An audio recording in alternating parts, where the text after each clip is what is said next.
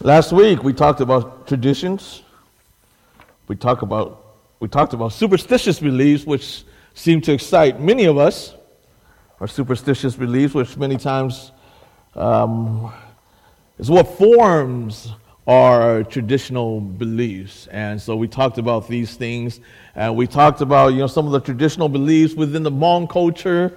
We talked about some of the superstitious beliefs within the Hmong culture. We also talked about some of the traditions that we have in our mainstream American culture, and also some of the superstitious beliefs that we have in our American mainstream culture. And so these are some of the things that we were excited to really talk about. And we talked about traditional things, traditional holidays such as even Thanksgiving, Christmas, and Easter, things of these sorts of things. And when we read the Scripture, there is nothing in the Bible that says we are to celebrate Christmas on December 25th, right?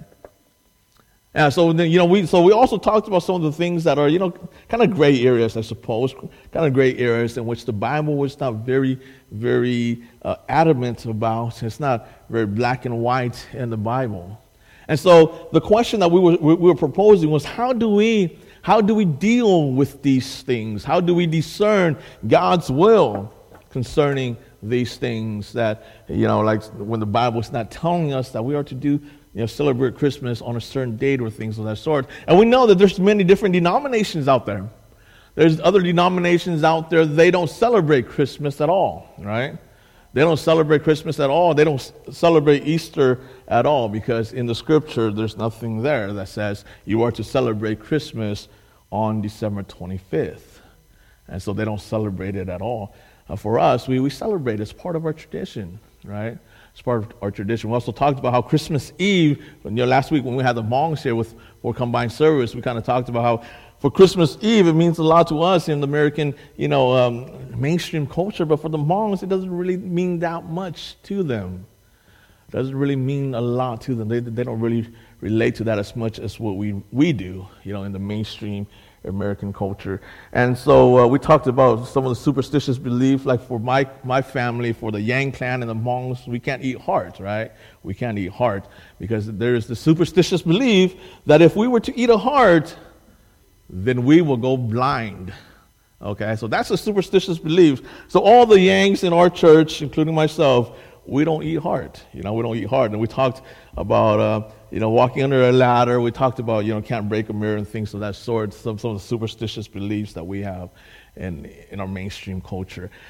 And so we come to this text here in 1 Corinthians chapter 10, verse 23 to verse 33, in which the Apostle Paul is dealing with some of the traditional things within his culture, some of the superstitious beliefs in his culture, and the thing that he's dealing directly with within these Bible verses here is the eating of meat that has been offered to idol. And so it's a big thing for their culture. In the Hmong culture right now, that's still a big thing too. Okay, that's still a big thing too, because I have many family, within my family that they still practice shamanism, and by practicing shamanism, many of the parties that they do, they offer their food to these spirits. And so in the Hmong culture, I can kind of relate to that. I think the American, in the American more mainstream culture, we don't really, deal with that as much anymore. But we still deal with traditional stuff. Right? We still deal with traditional stuff that's part of our culture, such as Christmas, Easter, and things of that sort. And a lot of times there's disagreements. Like every single Christmas, you always see all these different articles from all these different denominations, all these different churches about whether or not it's right to celebrate Christmas because, like I said, in the Bible, it doesn't say we are to celebrate Christmas on the 25th. And so how does the Apostle Paul, how does he go about dealing with these issues? And so here in verse 23, the very first thing that he says is this. He says, I have the right to do anything. Right? He says, I have the right to do anything. And he is proclaiming his freedom within Christianity. He is proclaiming his freedom within Jesus Christ. And he's saying that with Jesus Christ, we are free. In Jesus Christ, we are free. There is no more fear, right? We have no more fear. As the yang, I can eat a heart without, fearing that I'm going to go blind, right? We have all these fears. We can walk under a ladder. We're not going to have any more fears. All these superstitious beliefs that we have, it's all gone. It's all gone because we have been set free by Jesus Christ. Okay, so that's what the very first thing that the Apostle Paul talks about is that there is freedom. When we deal with these kinds of issues, when we deal with these kinds of gray areas that's not so black and white in the Scriptures, then of course we've discussed that if something is very clear in the Scripture, then we are to go along with the Scripture. We're not to, disobey the Scriptures, but something that is black and white, something that is not something that's gray, something that's not very, very clear in the Scripture, something such as these, then the Apostle Paul, the first thing he says is that we have the right to do it. We are free. We are free. Today we can drive a car, right? Many people, many Christians, the Amish, they don't like to drive cars. But Paul says you can do these things. I don't know. There's many denominations in the mainstream culture, in our American mainstream culture. They can't even go to the theaters, right? They can't even dress up to go to the prom, right? But the Apostle Paul is not saying that you are now becoming bonded. You're now in bondage to these things. That's not what he's saying. But he's saying there is no more fear. That you're able to do all these things. So you can celebrate Christmas. You can celebrate Easter. Okay? We have this, yesterday when I was down in Fresno, once again, I was down in Fresno. I've been going to Fresno too much this past month. And I was down in Fresno again because one of the caucus leaders from Wisconsin came to visit us, and he wanted to meet me. So I went down there, and then this morning he came here, and he gave a little presentation to the Hmongs this morning. And so, when we went there, we had a gentleman that joined us. He's from the Seventh-day Adventists. And of course, for them, you can't do anything on Saturday, right? That the only time that you are supposed to worship God is on Saturday and nothing else. And that's all he talked about. And that's all he talked about. We're Methodist, so we're open, so we allowed him to talk. We allowed him to express his views. And he got up there and he started preaching, He wasn't supposed to preach. We thought he was going to sing a song. Right? So he told us he was going to sing a song. So we thought he was going to sing a song, and he got up there and he started talking about worshiping on Saturday. And that's the right thing to do. Right? And so, but when we look at Scripture, we also see that in Acts chapter 20, verse 7, that the Scripture tells us that the early Christians, that they joined together on the first day. And so a lot of times as Christians, we hate those Catholics so much, so we just try to blame everything on the Catholics, right? Everything we do is we try to blame the Catholics for everything. These things are what the Catholics did. They changed the days of the Sabbath, so forth, right? We blame everything on the Catholics because we just have this, a lot of times Christians just have this animosity towards the Catholics, right? Because back in the days, the Catholics were persecuting us. But the thing that the Apostle Paul is talking about here is that the Apostle Paul he's saying that, you are free. In other words, as a Christian, you're not obligated to worshiping God on a certain day. As a matter of fact, we should be worshiping God every single day because in Christ, Jesus Christ is the Sabbath, right? And we believe that at the seventh day, that seventh day, the Saturday, the Sabbath on Saturday is simply a symbol that points us towards Jesus Christ. The Sabbath, it's not necessarily, it doesn't say in the Bible that it's a Saturday or a Sunday, is that right? Traditionally, the way that they do it in the Jewish culture is from the evening of Friday all the way to the evening of Saturday. So that's typically how the Jewish practice the Sabbath day. Yeah, so that's how they do it. And so throughout their tradition, throughout their culture, they've always they've always practiced the Sabbath in that way. And so a lot of times we blame the Catholics that the Catholics have changed the day of the Sabbath. But as Christians, there's many different theological viewpoints towards this. I tend to come from the theological viewpoint that we have not changed the day of the Sabbath. But then what we've done is we understand that the Sabbath day only points us towards Jesus Christ. And it is in Christ that is our true Sabbath, okay? And Jesus Christ is our true Sabbath. And that's what the Bible teaches us, that Christ is our Sabbath. He is the one that we find rest in.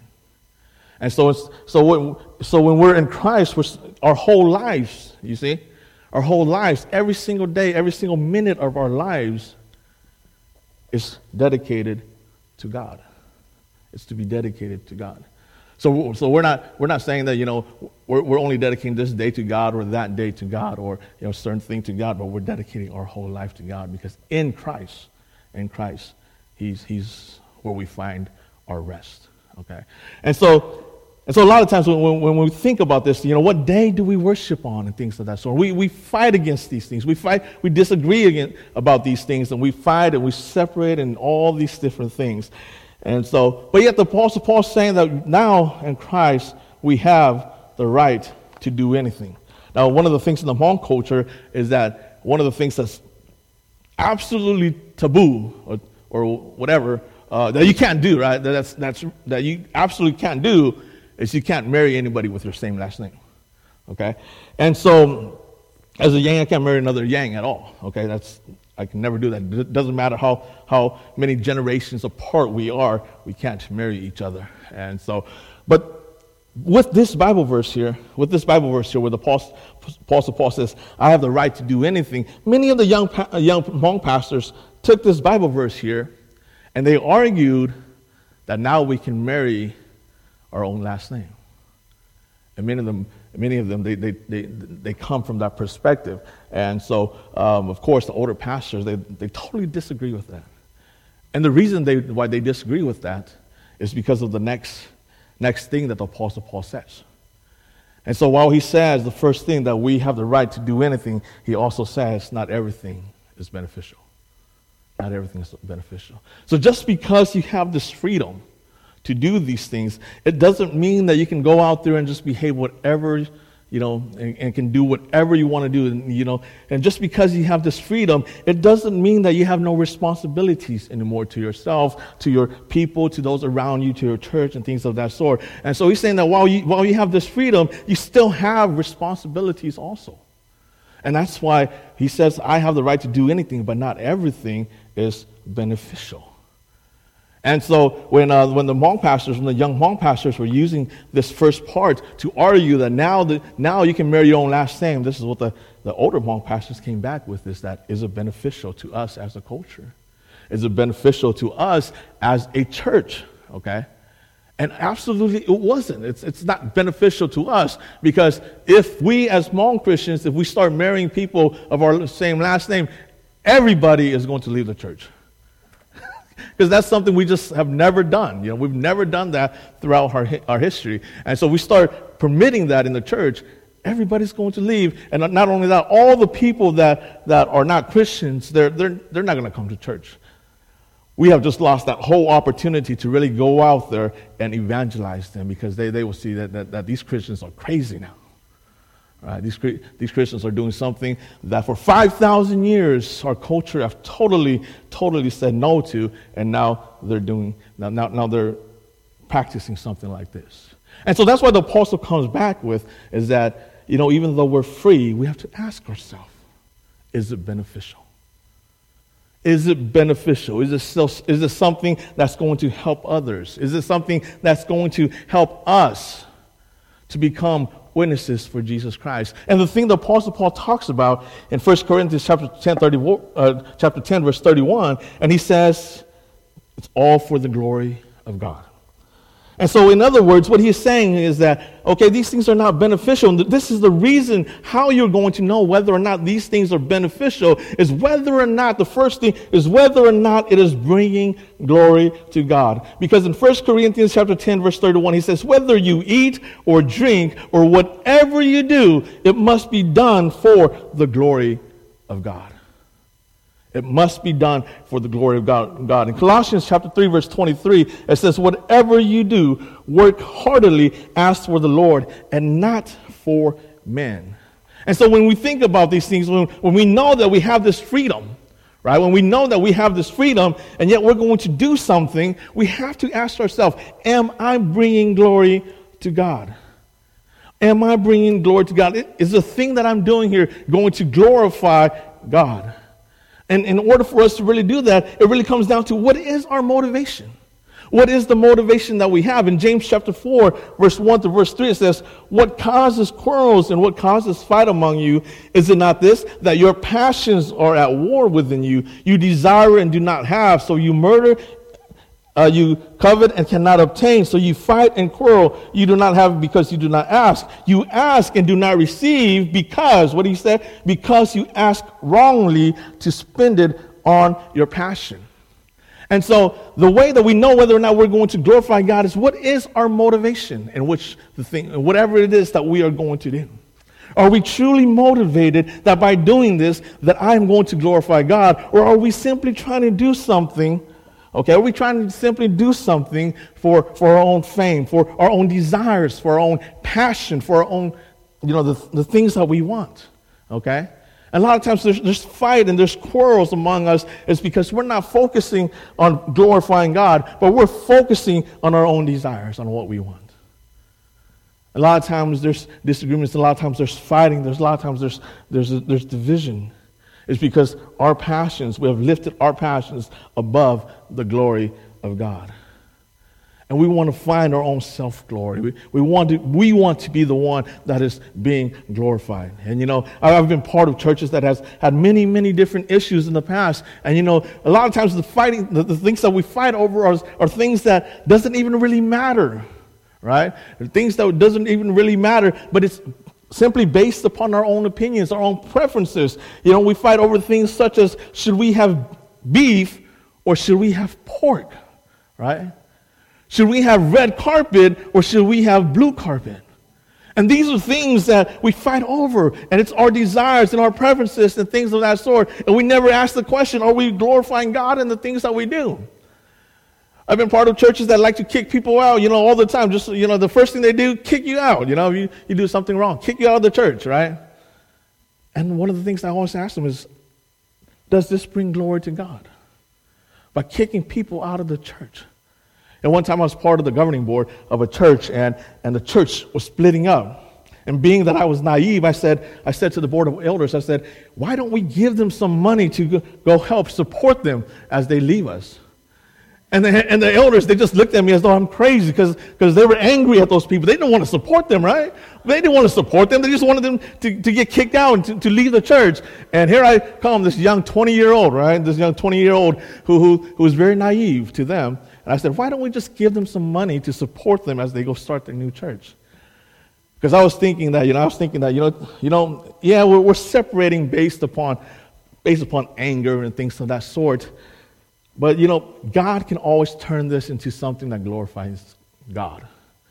And so if we can actually support them as they go out to start their own church, this might be actually something that might turn into glorifying God, right? So that was my train of thought. Their train of thought is they just want to get rid of these people as soon as possible because they're causing too much issue in the church. And so the things that we want to do is that we want to focus on glorifying God. Are we glorifying God? The Apostle Paul is not saying, is this culture? Right? He's not saying, that we're to do all this for the culture. He's not saying we're to do all of this because of tradition. He's not saying that. He's not saying that. And a lot of times that's what we focus on. A lot of times we focus on culture. A lot of times we focus on tradition. But the Apostle Paul is saying, don't focus on those things. Focus on whether or not what you're doing brings glory to God. That's the most important thing. That is the most important thing for us to understand. And we see in Isaiah chapter 43, verse 7, God says that everyone who is called by my name, whom I created for my glory. What a beautiful Bible verse teaching us the reason why we were created. We were all created for the glory of God. And the Presbyterians in their Westminster Catechism, they say this. They say, man's chief end is to glorify God. So our whole purpose, the reason why we exist for the glory of God. We don't exist for a culture. We were not created for a culture. We were not created for Hmong culture. We were not created for the Anglo culture. We were not created for the Jewish culture, but we were created to glorify God. Each and every single one of us. Doesn't matter which culture we come from. Doesn't matter which background we come from. We are all brothers and sisters created for God's glory. And God, and it's not about tradition anymore, but it's all about glorifying God. It's all about glorifying God. And a lot of times we have issues in the church because we stick so much to tradition. We spend so much time on tradition because we have been doing this for 100 years. Sometimes that's what we say. But we're not even asking ourselves, is the thing that we're doing, even if it's part of our tradition, is it still glorifying God? And so that's the most important thing for us to understand, is that we were created for His glory. And all things that we do must be focused on that, for the glorification of God, for His glory and His glory only. Like I told you guys last week, this is a very, very long sermon. And so I got through point number 1. Okay, so I got about 7 or 8 different more points, and we will discuss that later. We'll discuss that, as we proceed through the year. But that's the first thing I want us to understand, is how do we discern? We always discern by asking ourselves, the things that we're doing, does it bring glory to God? Let us pray. Father, we thank you so much for your love. Father, we ask that you open up our hearts and instill into our hearts, Father, that the most important thing for us is to bring glory to you. And that remind us on a daily basis that this is the reason why we exist. This is the reason why you created us, is for your glory. And so may we be able to glorify you in all things that we do. And we lift everyone up to you here in the name of our Lord Jesus Christ. Amen.